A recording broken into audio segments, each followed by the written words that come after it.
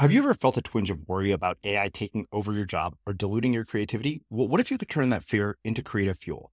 We've just published an amazing new ebook called The 4 Keys to Success in an AI World, and this is more than just a guide. It's a deep exploration into the human skills that AI can't touch, the skills that are essential for standing out and thriving, no matter how much technology evolves.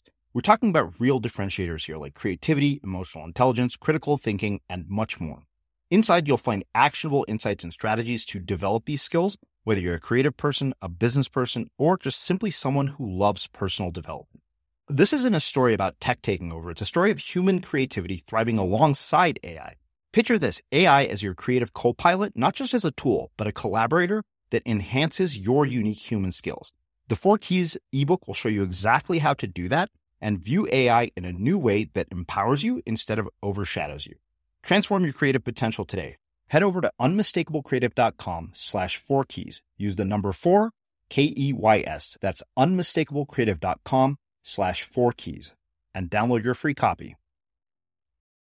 I fully agree. I mean, we say all the time, it's like a little, it's like a quote that we have internally as a team.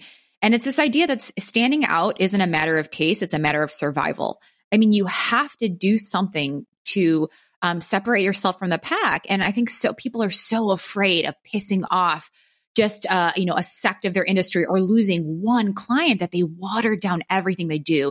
And then everything is vanilla and everything's mundane and everything's uninteresting. And it's been put through the ringer of so many, eyes and teams that just keep stripping down anything that can make it unique and memorable and fresh. And that's the sad part, is when like businesses are getting so big, is that they're just losing all that opportunity to really make an impact with their customers. And they're just leaning into, hey, we already have notoriety because we're a big brand, as opposed to having any sort of longevity or shelf life long-term with their customers and building these relationships that actually matter and will be effective in the long term. I'm Srini Rao, and this is the Unmistakable Creative Podcast, where you get a window into the stories and insights of the most innovative and creative minds who've started movements, built thriving businesses, written best-selling books, and created insanely interesting art. For more, check out our 500-episode archive at unmistakablecreative.com. Doing creative work can be kind of lonely, and that's why we built the Unmistakable Listener Tribe. The Tribe is a community for professionals to connect and support each other. Everything is designed to help you grow your business and share what's working and what isn't. And that's true whether you're a business owner or an artist. You'll get access to feedback, live conversations with guests, and so much more. By joining the Tribe, you become part of a community of creators who all support each other, and it's completely free. Hopefully I'll see you there. Visit unmistakablecreative.com/tribe to join. Again, that's unmistakablecreative.com/tribe. Allie, welcome to the Unmistakable Creative. Thanks so much for taking the time to join us. Thank you for having me.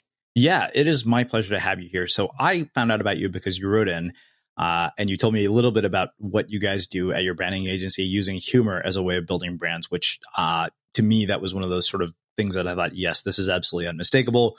I am extremely curious about this, but as you know from having heard our interviews, before we get into all of that, I want to start by asking you, what social group were you a part of in high school, and what impact has that had on the choices that you've made throughout your life and your career?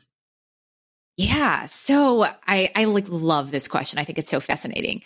In high school, I was, we had kind of our high school, the people that were really involved in school, who were in a lot of like the honors classes, it seemed to overlap with a lot of the athletes, and that's the world I played in. I was like in student council on the volleyball team. I was like I look back and I like was in every single yearbook photo because I wanted to spread myself across every single possible organization and team that my high school offered.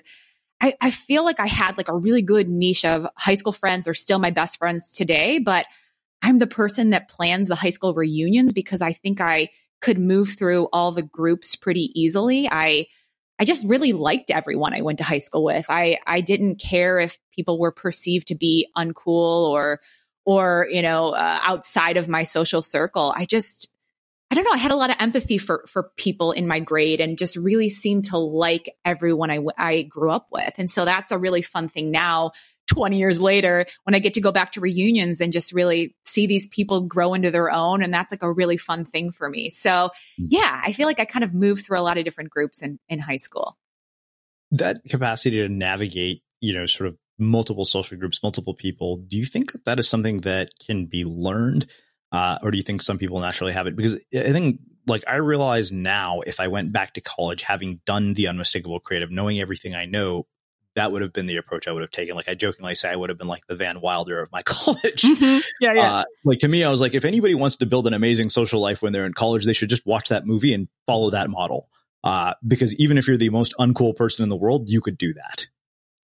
Yeah. I mean, I definitely think that there are some people who just naturally have more empathy or just an open mind toward people who are different than them. I do think that is something that can be just like an inherent quality. But I do think that if we were taught to just embrace others and to be open and to reserve judgment, and to have more internal self-confidence so we can approach people without, the desire to criticize or critique, and can really just meet them where they are and learn from them, and be able to just engage with people that that weren't, so much like us. I think that would be just a much healthier, more beautiful existence to be a part of.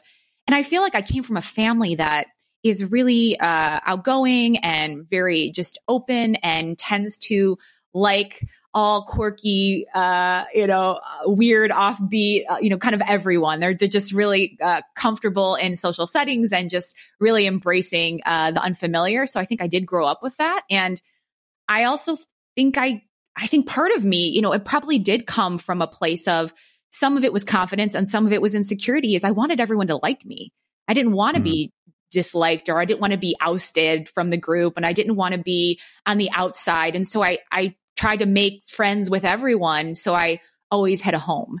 So, I don't think it was all pure, it was all pure intentions, but I think I can maybe see that more now as an adult. So it's funny because I wrote this piece on Medium that went viral a while back, titled "What We Should Have Learned in School But Never Did." And one of the things I talked about was this whole idea of managing your psychology. And I thought, this is really sort of the foundation, self-esteem, self-worth. And like, I had all these sort of even questions now after going through that experience of writing that article, looking at, okay, why aren't we teaching these things in school? What do you say to the parent who has the kid who feels completely uncool or unfit? I think that the other thing I remember thinking to myself was like, man, I really wish I could ask the prettiest girl in school if she knew that everybody thought she was the prettiest girl in school. Mm-hmm. Because I wonder if our misperceptions of people who are in these sort of, positions of status in high school is completely misconstrued. And then you also realize this. I was having this conversation with a friend the other day. I said, like, teenagers are assholes. Like, they just are. Oh, like, yeah. We're so obnoxious when we're teenagers. And like, I remember when you get to that sort of phase of popularity and nice clothes and all of that stuff.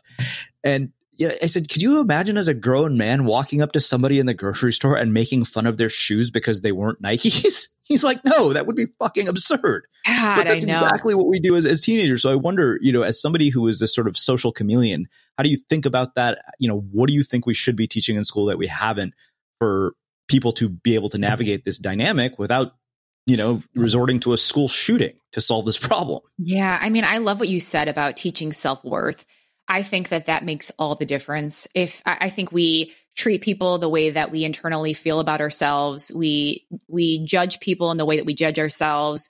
We have the confidence to bring to a situation based on the internal confidence we hold within. And I think that is such a make or break quality and characteristic as a person. And I think that if people did value who they were and could embrace and appreciate just all the aspects of their skill set or their the value they bring to the table, I think that it would just change the dynamic of how we interact with other people.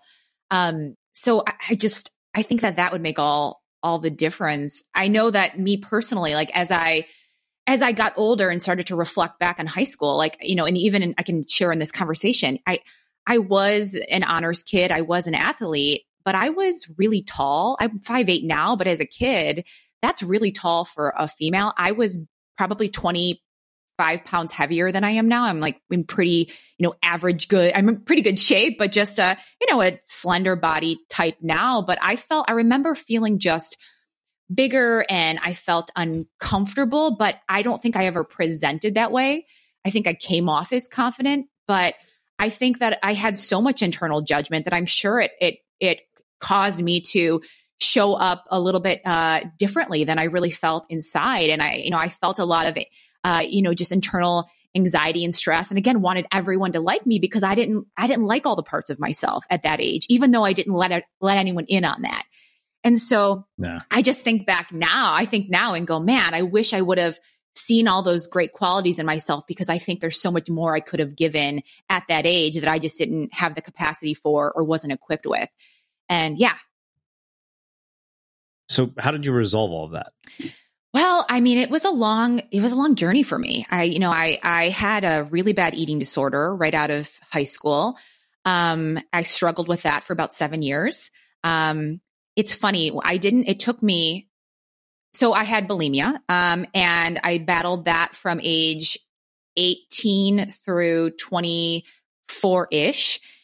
And it probably took me till the age of about 29 to realize that something happened in high school that I internalized, and it didn't show up until after high school. And it really became the catalyst for my eating disorder. It's going to sound really weird, but I was walking through the halls one day in high school. And again, like, I was a very happy-go-lucky teen. I was really involved. I felt like I had a ton of friends and really enjoyed my high school experience. I still look back on it with nothing but fond memories. But my senior year of high school, I was walking through the halls in between classes. And we had payphones back then, and there was a payphone down by the gymnasium. And I was in a school of about 1,200 kids. So I'm walking through the halls by myself, and there is a crumpled up note under a payphone. And I am a curious kid. So, kids love gossip at the age of 17. And so I bent down, picked up the note, unfolded it, and read it. And the note was about me. I have a school of 1,200 plus kids. Someone had written, "Did you see Allie in that skirt today? Oh my God, she looks so fat." And I folded it up.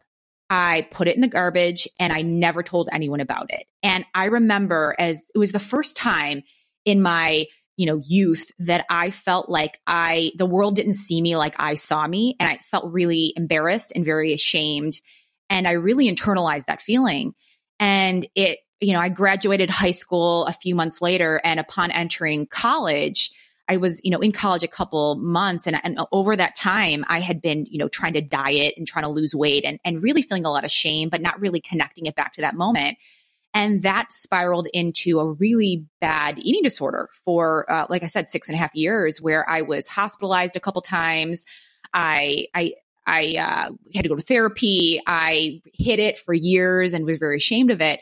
And it really took me getting out of that and getting through that to then reflect back and go, oh, it was this moment really changed so much for me. And it made me think that the world saw only the worst parts of me, perceived worst parts of me, when and it felt like it opened me up to a reality that I was really uncomfortable with.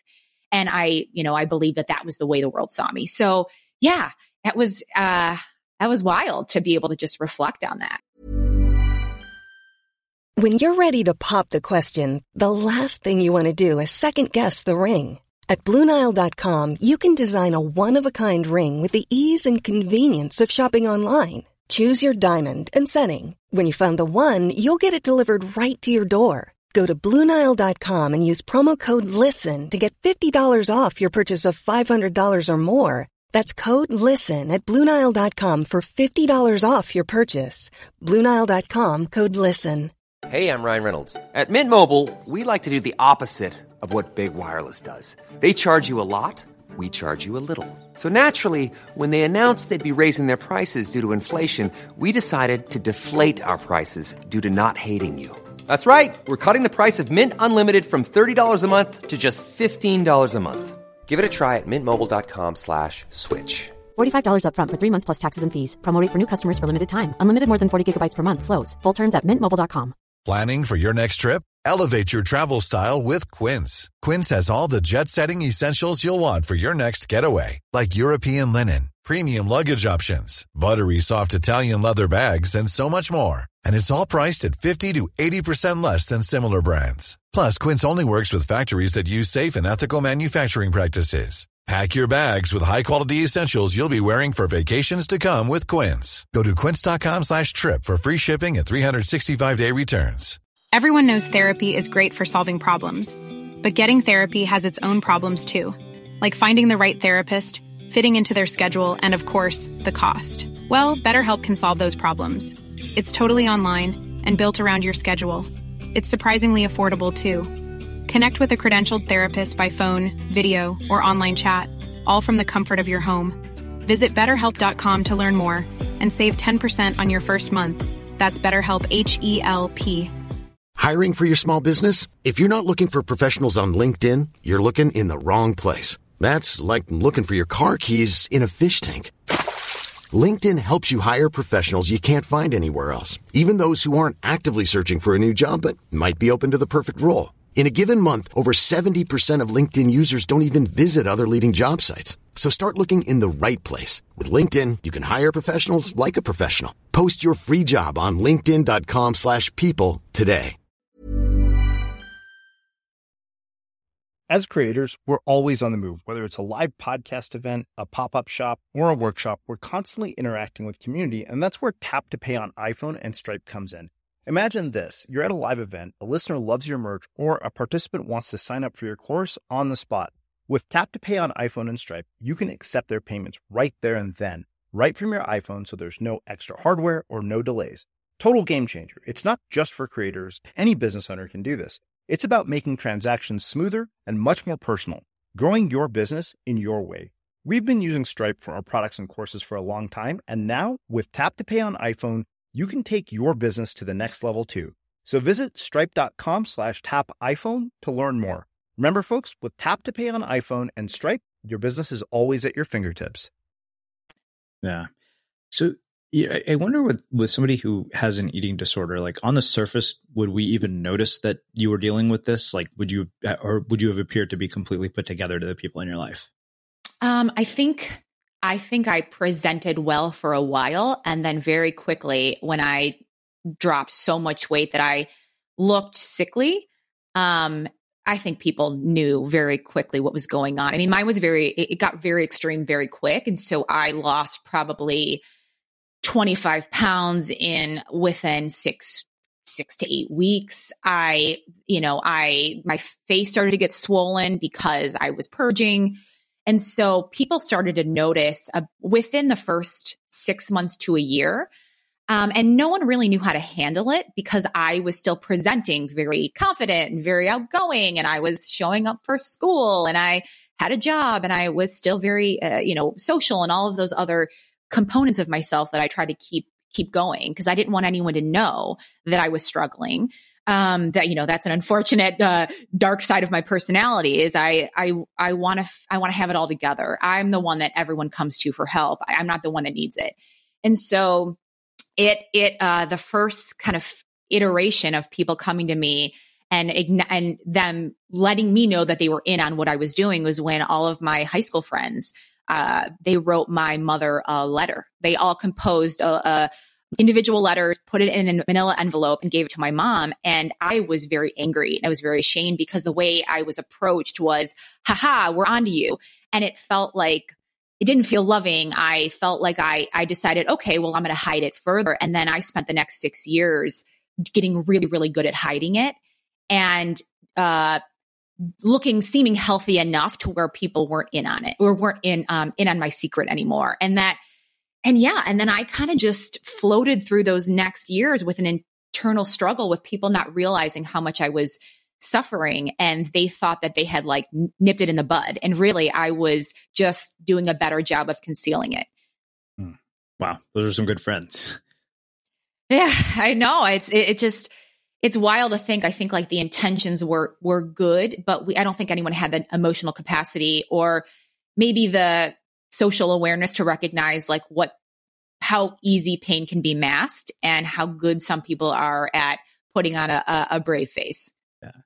So as somebody who's been through this experience in particular, I wonder how you think about image, particularly in the age of social media, when our lives are so publicly on display.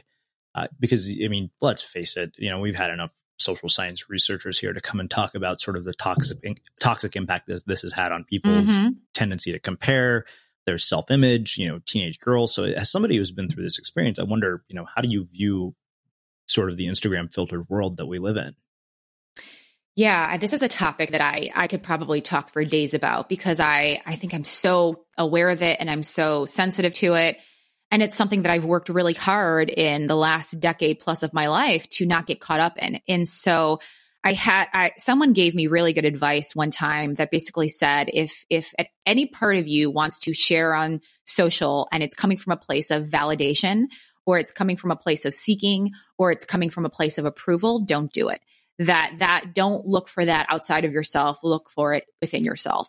And so I'm very sensitive to that personally. I have a following on social media and I engage with them when I feel like it comes from a pure place, when I'm excited to share, when I am proud of something. If any part of me feels like as I'm posting that it is done from a place of feeling lack internally, or I need their approval, it's like I don't do it. And so I am, as much as I am involved in this branding marketing world, I don't consume a ton of it because I have a really hard time watching the contrived nature of so many people's social experience. Especially it's like when I know people intimately, and I know, even people I consort with on a business level, but they've confided parts of their lives to me. And then I see this false narrative on social, and I see that they're living in this filter world, and I know that they're struggling with insecurity, and I know they're struggling with things happening in their personal life. It's really hard for me to see that, because I go, man, you're adding to the problem. It's like you're creating this story of who you want to be on social, and there's such a gap between who you want to be and who you actually are, that it's cultivating more anxiety and stress and pain. And so, yeah. I mean, that's such a complicated thing when you're a public figure, right? Totally. Yeah. I think about this a lot because I remember, I was kind of going off the rails on social media after a bad breakup. And my mentor was like, dude, this is completely unacceptable. He's like, you're the CEO of a company and like a big brand. So I had to quit completely. But I also, I remember like right after, we just raised a seed round of investment. I got a book deal with a publisher. And, like even after raising investor money, I'm like, wow, I have to be really mindful about how I appear on the internet, particularly because my actions don't just have an impact on me. They're a reflection on every single person who has bet on me professionally, whether that's my agent, whether that's my publisher, my speaking agent. And so you're right. I mean, there's no question. It's like, okay, there's this gap between, who you are and who you want to be that you portray on the internet. And yet, if you're in this kind of situation, it's a really sort of delicate balancing act between maintaining sort of, this line of professionalism and being vulnerable enough to be real. Yeah. And well, I think I love that you say that, because I think that I often like to think that what people are striving for is integrity, but what they're often delivering is a contrived authenticity. And I think that vulnerability is so awesome on a social platform, and showing up as your full self is incredible, and really feeling proud of the work you've done and what you've built and your life and who you are is something it's so essential, and people want more of that, right? But I often think that we're being now taught to leverage vulnerability, and it's becoming manipulative as opposed to inspirational and integral. And I often think of authenticity and integrity being quite different. I think authenticity is like, oh, I'm just going to be who I am, right? And this is just me being me, and I want you to love all those parts of me. And I don't know if authenticity is always powerful, or always if your authentic self kind of sucks. And I often think that can be devoid of a deeper morality, a deeper value system, deeper beliefs, deeper core values. And I think that's what integrity can offer. To me, integrity is a deeper version of authenticity, one that takes into account the social experience and the people around you, and it is not so self-centric. And so I would love to see a world where more people were integral on social media as opposed to just authentic. You make me want to write a blog post titled "Why Vulnerability is Not a Marketing Tactic." Thank God. I want to read it. And you just, I'll be sure to make note of that idea. But it just made me think about, the fact that's so true. Like you see that and people are using that as a marketing tactic. And, and that whole authentic thing, like I know for a fact there are things that I will never say on the air or on a public platform that I will happily say to my closest friends. And they're politically incorrect. They're offensive. They're unfiltered. I remember my mom, I remember I was having this conversation with my mom and she's like, maybe you should consider developing some filters. I was like, well, I'm not going to do that. But it's like, I'm 40 years old or 41. I was like, that's not going to change. And she's, it was a pretty hilarious conversation, but I'm aware of that. But I also know that, okay, wait a minute. Like I'm having this conversation with you that a million people are going to hear. And there are times when I've had to go tell my editor, Josh, go cut that section out. Oh yeah. It's, you think about that. Like I remember saying something on the air on a podcast that I realized after I had recorded it was going to come across incredibly chauvinistic. I thought, oh my God, this sounds really bad. This is a PR crisis in the making. My teammates, they said, we don't trust you enough to, let you tell us, we don't trust that you are saying the answer the way you said it. You have a recording of this, right? I was like, yeah. They're like, play it for us. And they heard it and they're like, yeah, you got to email her and tell her that you need to re-record the interview. I think that's so, I think that your mom has a good point in that there are so many nuances to who we are as people. Yeah. And I think that it's not about manipulating a narrative in public, but it's going, okay, not every part of me needs to show up in the public sphere rather. Because those are some parts of me can remain private. Some parts of me are not fully formed or fleshed out or well thought out or, applicable for the masses. And so those are parts I need to be a little bit more mindful of. And that's okay too. I think everyone wants to, wear all parts of them on their sleeve. And that can be a little troublesome when we don't get the full picture. Mm-hmm. Well, I think that this makes a real perfect transition to your work, because I think part of the reason I wanted to start with that social group in high school question is because, the nature of your work seems to me that you guys really at the core of what you do is social science, but you're using humor as sort of the medium in which to basically take ideas from social science. But before we get into how this actually happens, how did you get here? Like, what was the path from, being cool in high school to this?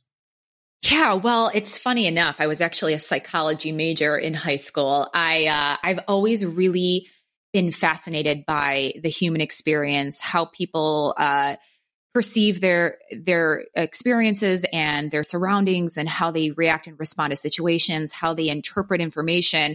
That's always been just so interesting to me because coming from a place where, I might see something one way and everyone around me interprets it a different way. It's really fascinating to go, okay, how do we each get there? So I've just always been interested in that element. I've always had a creative, a creative interest, and that's always been a skill set that I've had, but I never really knew that it had a place in the world.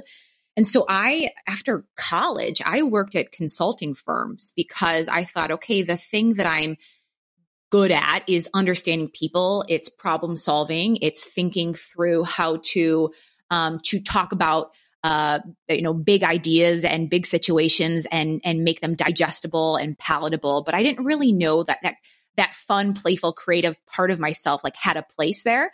And so I started working in the consulting space. And then about 6 years in, I jumped ship and I worked at a startup. It was actually started by two principals that I worked with at the consulting firm. And I joined them as a VP of engagement, of customer engagement. And the reason they brought me on is because while I was working in the consulting space with them and I was kind of in that world, I had a blog at the time where it was just a personal blog where I was, narrating kind of my life experience and talking about my eating disorder journey for the first time. And I was using levity and humor to navigate that topic. And they really liked the way that I approach this kind of heavy dialogue and could bring some lightness to it without making light of it. And I wasn't just talking about that. I was talking about observations and just, different funny things I was experiencing in life. So they brought me on because they wanted me to be able to understand the consumers and be able to really empathize with them and also be able to speak with them and speak to them rather in a way that got them excited and engaged and feel compelled to further participate in the brand. And so that was my role. And that was the first time I ever saw that this passion I had for humor and fun and play had a place in the business world. So I was there for about a year. And then after that, I started to go, hey, this is something I want to do more of. And so I started to work in branding and marketing on my own and started to just work with companies and individuals, working on their message strategy and developing their voice and developing their brand personality and not really realizing that was a unique or different or interesting way to approach it. And the approach I kept taking was fun and humor and levity, because I kept seeing that so many people were preying on the fear and the pain and the perceived inadequacies of their consumers. And I just felt like that was a cruddy, cowardice way to approach branding and marketing. And so I wasn't going to be a part of that. And so I was like, there has to be a better way, not knowing that there was a science behind it, not knowing any of that, just going, this feels better. This seems to be as effective. People respond to it. People are engaged when I make them feel good, when I make them laugh, when I make them smile, when I make them feel comfortable. And look, they're just as inclined to share, to buy as they are if I was preying on them.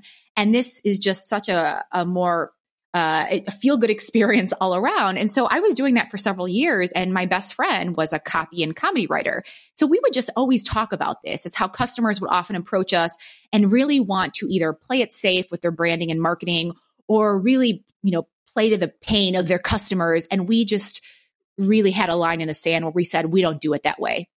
And after, many years of just having these dialogues and doing it kind of in this fresh, feel good way, we were like, hey, let's start an agency rooted in this idea that fun sells.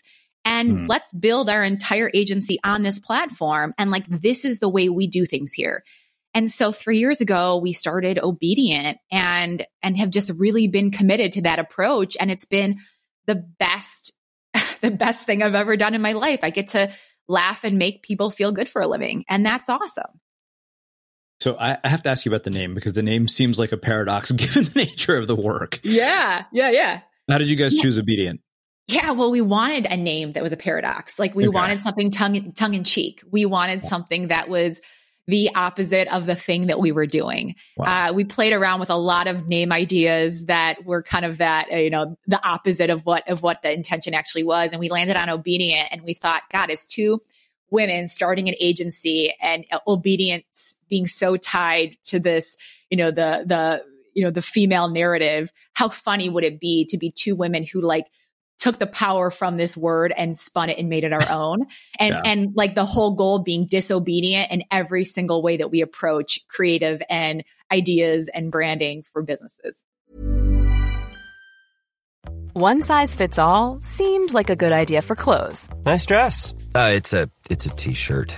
Until you tried it on. Same goes for your healthcare. That's why United Healthcare offers a variety of flexible, budget-friendly coverage for medical, vision, dental, and more. So whether you're between jobs, coming off a parent's plan, or even missed open enrollment, you can find the plan that fits you best. Find out more about United Healthcare coverage at UH1.com. That's UH1.com. Hey, I'm Ryan Reynolds. Recently, I asked Mint Mobile's legal team if big wireless companies are allowed to raise prices due to inflation. They said yes. And then when I asked if raising prices technically violates those onerous 2-year contracts, they said, what the f*** are you talking about, you insane Hollywood ass f- So to recap, we're cutting the price of Mint Unlimited from $30 a month to just $15 a month. Give it a try at mintmobile.com/switch. $45 up front for 3 months plus taxes and fees. Promo rate for new customers for limited time. Unlimited more than 40 gigabytes per month. Slows full terms at mintmobile.com. One size fits all seemed like a good idea for clothes. Nice dress. It's a t-shirt. Until you tried it on. Same goes for your healthcare. That's why United Healthcare offers a variety of flexible, budget-friendly coverage for medical, vision, dental, and more. So whether you're between jobs, coming off a parent's plan, or even missed open enrollment, you can find the plan that fits you best. Find out more about United Healthcare coverage at uh1.com. That's uh1.com. Hey, it's Ryan Reynolds, and I'm here with Keith, co-star of my upcoming film, If, only in theaters May 17th. Do you want to tell people the big news? All right, I'll do it. Sign up now and you'll get unlimited for $15 a month and 6 months of Paramount Plus Essential Plan on us. MintMobile.com/switch. Upfront payment of $45 equivalent to $15 per month. Unlimited over 40 gigabytes per month. Face lower speeds. Videos at 480p. Active Mint customers by 531.24 get 6 months of Paramount Plus Essential Plan. Auto renews after 6 months. Offer ends May 31st, 2024. Separate Paramount Plus registration required. Terms and conditions apply if rated PG. Hiring for your small business? If you're not looking for professionals on LinkedIn, you're looking in the wrong place. That's like looking for your car keys in a fish tank. LinkedIn helps you hire professionals you can't find anywhere else, even those who aren't actively searching for a new job but might be open to the perfect role. In a given month, over 70% of LinkedIn users don't even visit other leading job sites. So start looking in the right place. With LinkedIn, you can hire professionals like a professional. Post your free job on linkedin.com/people today. Hey there, it's Michelle Norris. I'm host of a podcast called Your Mama's Kitchen. When I travel, I'm usually looking for a way to find a taste of home when I'm not at home. And one of the things I love to do when I am at home is entertain. And Airbnb allows me to do that. When I was in California recently, I rented a house that had a great kitchen. And when we were sitting around the table, we're all thinking, we're in someone else's house. Someone could be in all of our homes as well. If you have a home, but you're not always at home, you have an Airbnb. Your home might be worth more than you think. Find out how much at airbnb.com/host. Okay, so I love this. You mentioned one of my favorite words, which is there's a science behind this.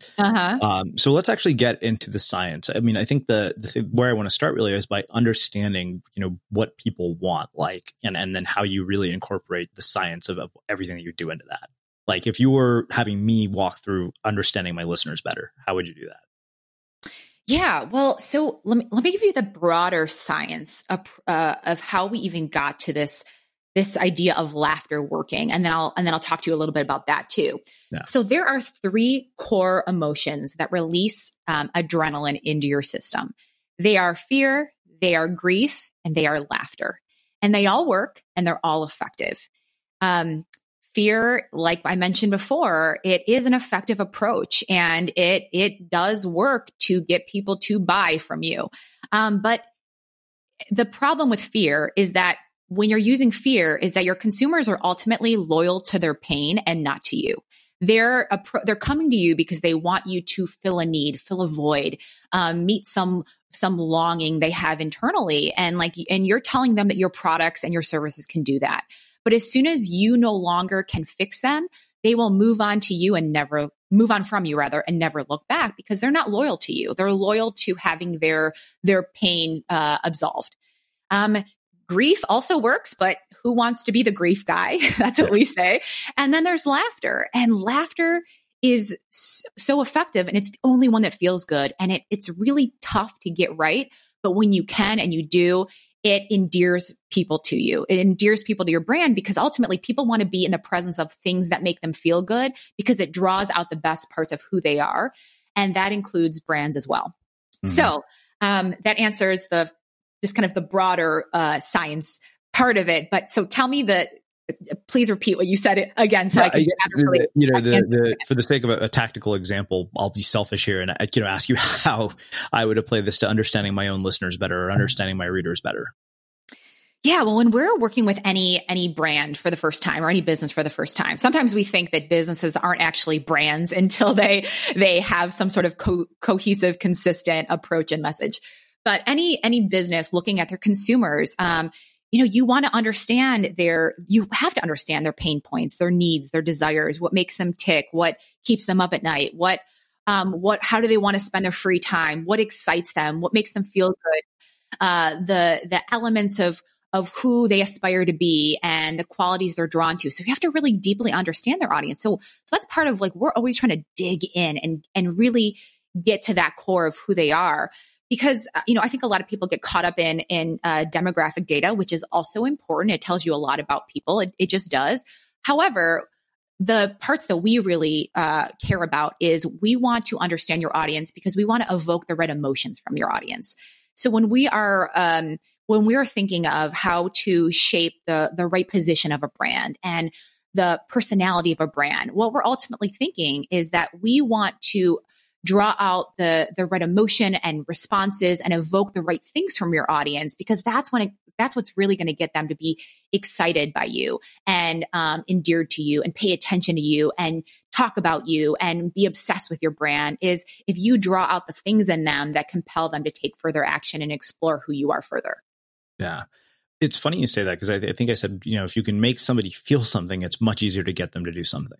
Yes. That's one of the things I am always looking for when I talk to guests is, okay, is there an emotional resonance that's going to take place based on this conversation? And I think about it even in terms of writing. I'm like, okay, the writers that I think do extremely well are people who have emotional resonance. And it's that takes practice. That's hard.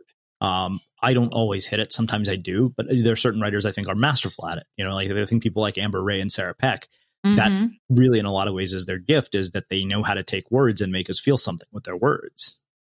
Absolutely. It's such a powerful approach, because I think part of why it lands with people is there is empathy embedded in that. It's this idea that like, I get you, I know you, I understand you, and I'm speaking right to you. And like, we're in this together. And that's a really powerful customer emotion to really be able to draw out. And what can be so powerful about it is when it comes from a sincere, integral place. Because that's always so important, is when working with any brand, is like, it has to be sincere. People can sniff BS a mile away.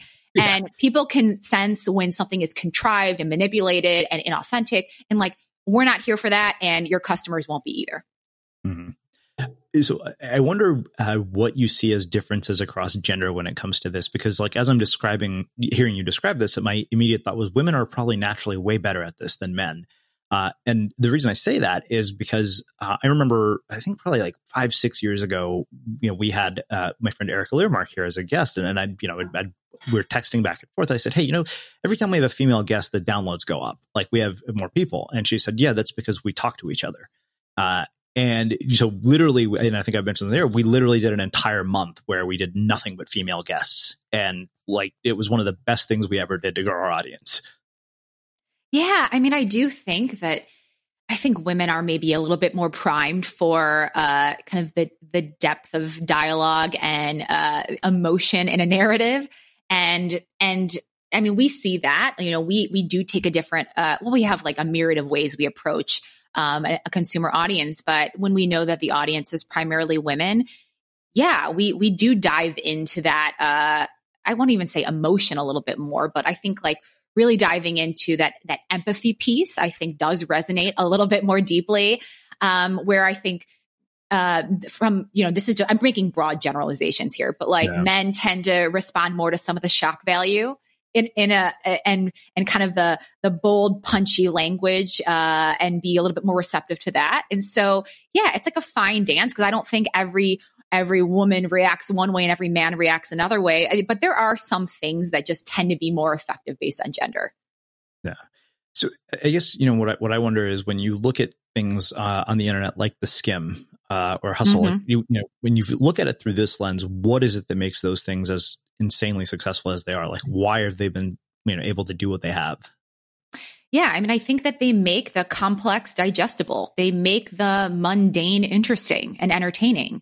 I think that is the thing that they've taken this, like, these heavy, complex, maybe difficult to absorb topics, and they make it approachable for the masses. And I think and they bring in levity, they bring in humor, they bring in like all of those fun little nuances that make people open up to the topic in a way that maybe some of the other publications in the same space don't. Yeah. So you mentioned levity, multiple times. One, can you define that? And then also, like, if we're thinking about, sort of a first interaction that a customer has, or somebody who lands like on our website or has, receives our first email and an autoresponder, how would you apply this to that? Yeah. And so when I think of levity, I think of just adding an element of lightness to a message or to an experience. I often think levity is some mix of surprise and delight. It's like you say something that delights your audience and takes them by surprise, but they also can deeply relate to. And I think that that's what makes it work really well. In terms of first interactions, I think there's so many. First of all, I think if you're a business owner, every single touch point matters. Every single touch point is an opportunity to further connect with your audience, to say something of value, to let them know that you hear them, that you're like them, that you get them. And I think most people, they ignore all the other, the micro elements of their business and message, and they focus on just some of the hard, heavy hitting places like web copy, right? Or just a nurture sequence. When there's so many little things and little ways that you could really speak to their minds and their hearts.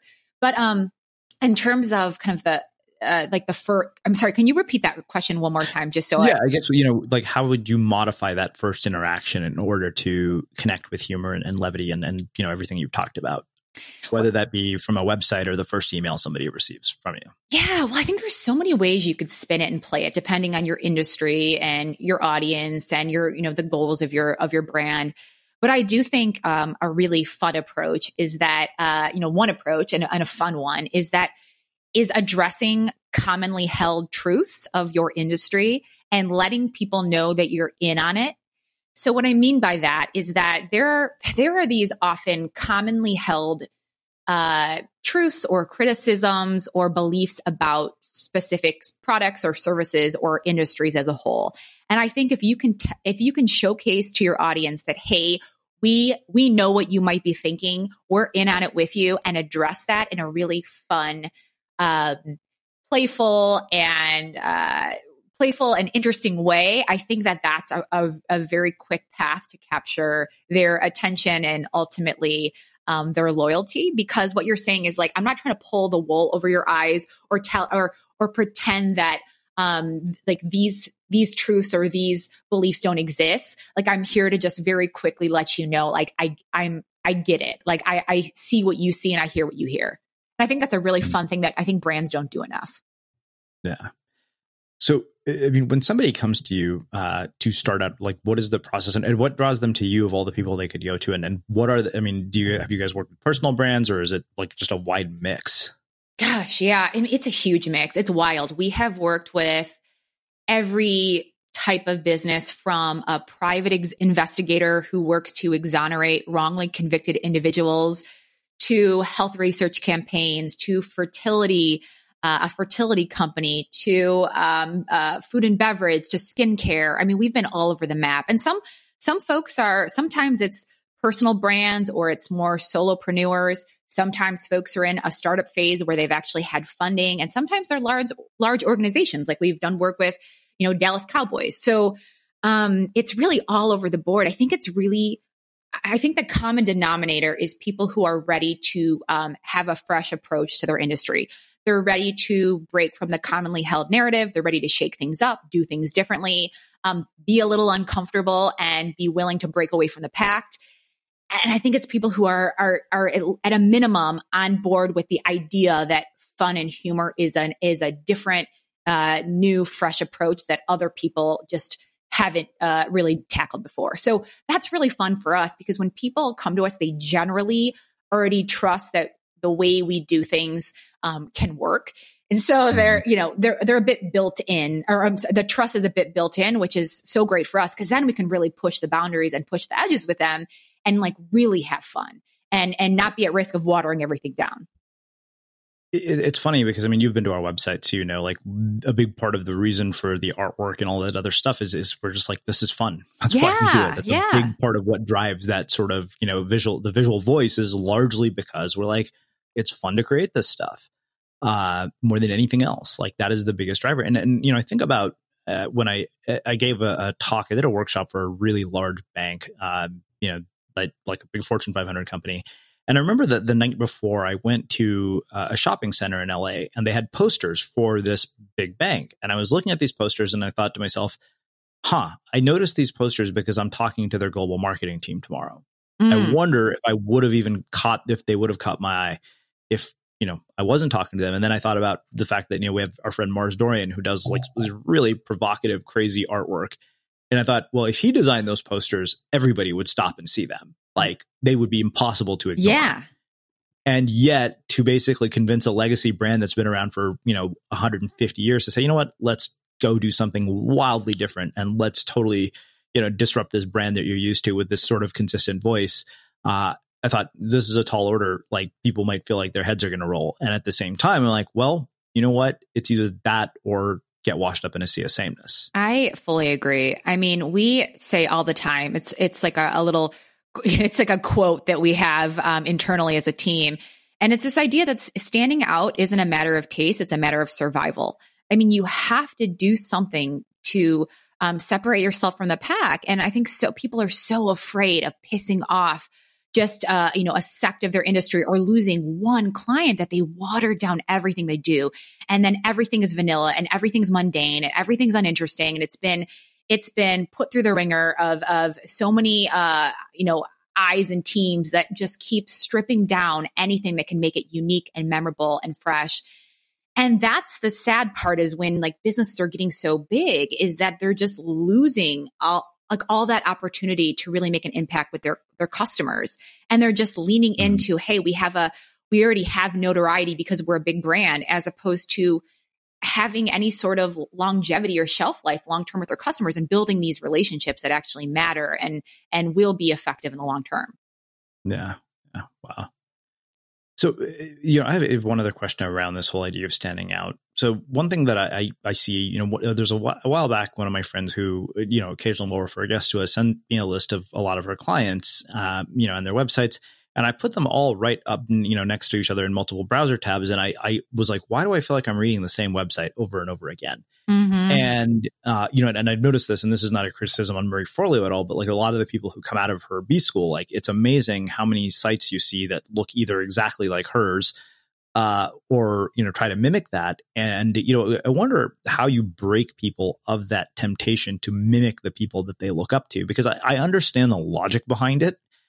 But I've also been, the one to rail against it. I mean, it's the ethos of everything that we stand for is to stop doing that. Like we literally wrote a book about it. And I always jokingly say the other title of my book could have been Everybody is Full of Shit. Mm-hmm. Although I don't know that Penguin would have wanted to put their name on that. But yeah, I mean, I realized in some sophisticated way, I just spent 250, pages saying exactly that in a much more polite way. But that's kind of what, I drew as my conclusion when I after, 5-6 years of watching this. It was just like, wait a minute, why is there so much mimicry? Well, I think the problem is, first of all, and again, it is no shade to Marie Forleo. She's built an empire, and I give her all the credit in the world for it. But I think the problem is so many people coming out of it say, I want to be her. And so they copycat the exact same language, color palette, format, all of that. And yeah, it works for Marie Forleo because she was the first to do it. It doesn't work for you because all you look like is a watered down copycat, unoriginal version of Marie Forleo. So no, you aren't the memorable one. You aren't the one people are going to be talking about and paying attention to. It works for her because she was the first. She was the innovator. It's not innovative to just rip off what someone else is doing. And yeah, we have had, I think especially early on, we had a lot of people from that space coming to work with us and really approaching us and feeling like and believing that like the way that they were talking about the thing that they did was so unique and so different. And our challenge is to say, okay, you really sound like the masses right now. So in order to work with you, we actually have to say something different. We actually have to develop your voice and the language you utilize in a way that doesn't look like all the other people in your industry. And that's going to probably be pretty uncomfortable for you because this feels safe. And you see this thing out there working, but you can't be that thing if you want to be noticed and you want people excited about your brand. And so, yeah, it really is having to kind of undo a lot of the learned strategies and tactics that people have seen work for other people and show them it's not going to work for you because it's already been done. Yeah. I mean, that's the, when I always tell people, I said, the best thing you can do in an online course is not to follow the instructions to the letter. That to me was one of those things. And I learned that lesson early on because of this blog mastermind course I took. It was a course about how to start a blog. And the result of taking that course was the podcast. ironically, because one of the lessons was to interview one person as a way to get traffic. And I just said, okay, you know what? I'm going to interview people as a weekly series instead. And, that was like the precursor of the podcast, but it was like just a slight deviation from the instructions that made all the difference in the world. For sure. Yeah, absolutely. And I think that's, I think that there's so many people who are so scared to do that. I commend you for doing that, because that is a bold step, and that can feel very uncomfortable and unfamiliar for people. And there is, I say this in air quotes, risk involved. No. But that, like, when you are willing to be an outlier, like, the outliers get the attention. The outliers are the ones that make you, take notice and pause in your tracks and backpedal and go, I want more of what he or she is dishing out. And it's because they are the ones that are willing to do something different. And that can be so scary for people. And I empathize with that. And that's something where I think that, I really love getting to work with clients. Like, I tend to do all the client relationship management, for lack of a better word, but really being able to interact with our clients and helping them walk through this process in a way that they're comfortable and they're excited, and getting them prepped for, hey, this is going to feel a little difficult for you. You're going to want to backpedal into the way you were doing things. You're going to want to, again, like I've said before, water down your process, but we're not going to let you do that. And we're here by your side, ensuring that doesn't happen. So, but yeah, I get the propensity for it. Yeah. Wow. So I want to ask you a completely unrelated question to our conversation. Because it's funny, like, as I do research for different projects, I'm like, I got people I can talk to about this. I'm working on this new piece about making decisions. And I asked maybe one other person this, what do you think are the most important decisions in your life? Just broadly in life? Oh, boy. I think, that's a great question. I would think that if I'm thinking of my own life, I think the best decisions I've ever made are to really strengthen my self-worth and my self-perception. I think it has been the domino effect that has positively affected every other part of my life. It has made me a good partner to my husband. It has made me a great partner to my business partner. It has allowed me to take risks and strike out on my own as an entrepreneur. It's allowed me to pick myself back up when I'm feeling doubtful, or I'm feeling frustrated, or I'm feeling triggered or scared, or any of those things. I think, like, that has been the best decision. And what that means for me is, like, when I think of like a personal goal of my goal in life is not to be happy all the time. My goal in life is to be able to sit with the discomfort that life can offer. And what I mean by that is, like, can I sit with the highs, and can I sit with the lows, and can I not lose myself in any of those places? Like, can I learn to just fully like and embrace and be with myself through all of those experiences? So that has been crucial. So that's a huge decision. I think also a big decision is to really value kindness in people. My husband is the kindest person I know. He is consistent. He is honest. He is good natured. And thankfully, I chose a partner where that was a value I cherished over everything else, because that is a thing that has had shelf life in the 10 years we've been together. I think kindness is so underrated, and it doesn't feel as sexy as some of the other qualities people possess. But that is something that's been just, I do not regret choosing that quality in someone. My business partner also is incredibly kind, incredibly loyal, incredibly honest. And that is also what's helped to make us a really effective duo and build an agency and be the leaders of a really incredible, creative, smart, integral team. And so, those are just two off the cuff answers. The other best decision of my life was to get a dog. And that's added so much, joy to my life. And I would have 100 if I could fit them in my home. So yeah. Awesome. Well, I have one final question for you, which I know you've heard me ask. Yes. What do you think it is that makes somebody or something unmistakable? What makes someone unmistakable? I think it is integrity. I think you can sniff it out a mile away.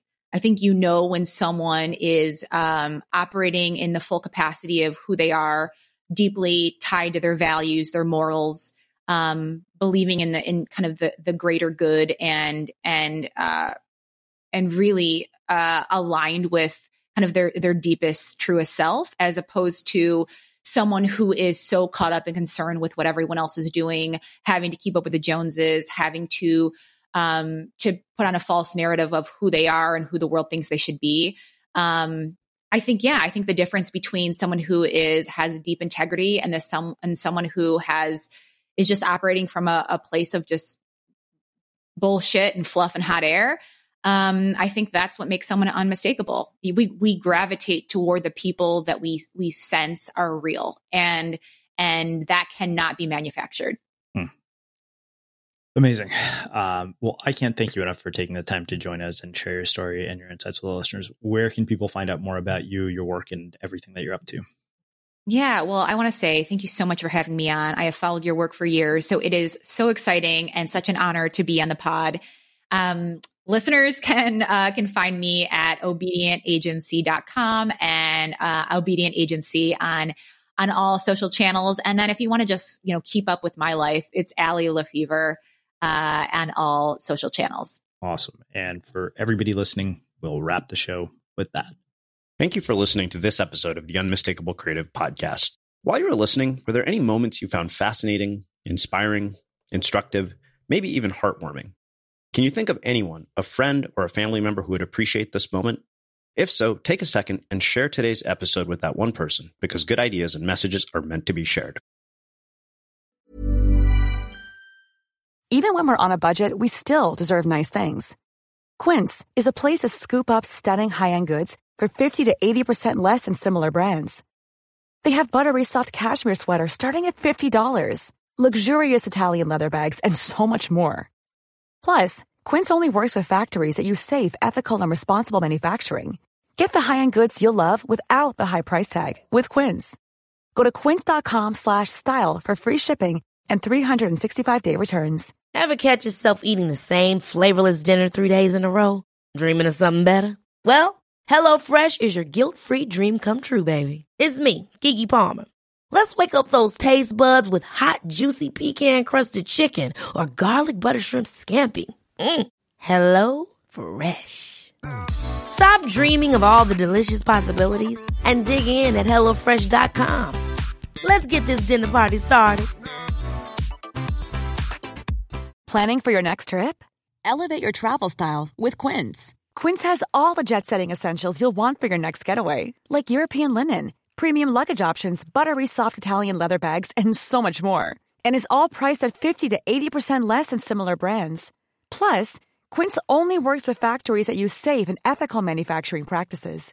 Pack your bags with high-quality essentials you'll be wearing for vacations to come with Quince. Go to quince.com/pack for free shipping and 365-day returns. Mom deserves the best, and there's no better place to shop for Mother's Day than Whole Foods Market. They're your destination for unbeatable savings, from premium gifts to show-stopping flowers and irresistible desserts. Start by saving 33% with Prime on all body care and candles. Then get a 15-stem bunch of tulips for just $9.99 each with Prime. Round out Mom's menu with festive rosé, irresistible berry chantilly cake, and more special treats. Come celebrate Mother's Day at Whole Foods Market. Imagine the softest sheets you've ever felt. Now imagine them getting even softer over time. That's what you'll feel with Boll & Branch's organic cotton sheets. In a recent customer survey, 96% replied that Boll & Branch sheets get softer with every wash. Start getting your best night's sleep in these sheets that get softer and softer for years to come. Try their sheets with a 30-night guarantee. Plus, get 15% off your first order at bollandbranch.com. Code BUTTERY. Exclusions apply. See site for details. Have you ever felt a twinge of worry about AI taking over your job or diluting your creativity? Well, what if you could turn that fear into creative fuel?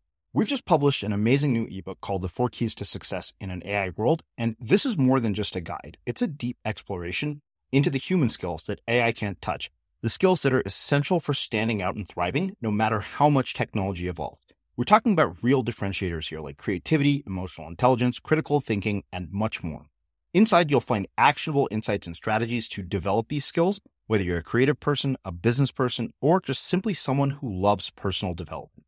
This isn't a story about tech taking over. It's a story of human creativity thriving alongside AI. Picture this, AI as your creative co-pilot, not just as a tool, but a collaborator that enhances your unique human skills. The 4 Keys ebook will show you exactly how to do that and view AI in a new way that empowers you instead of overshadows you. Transform your creative potential today.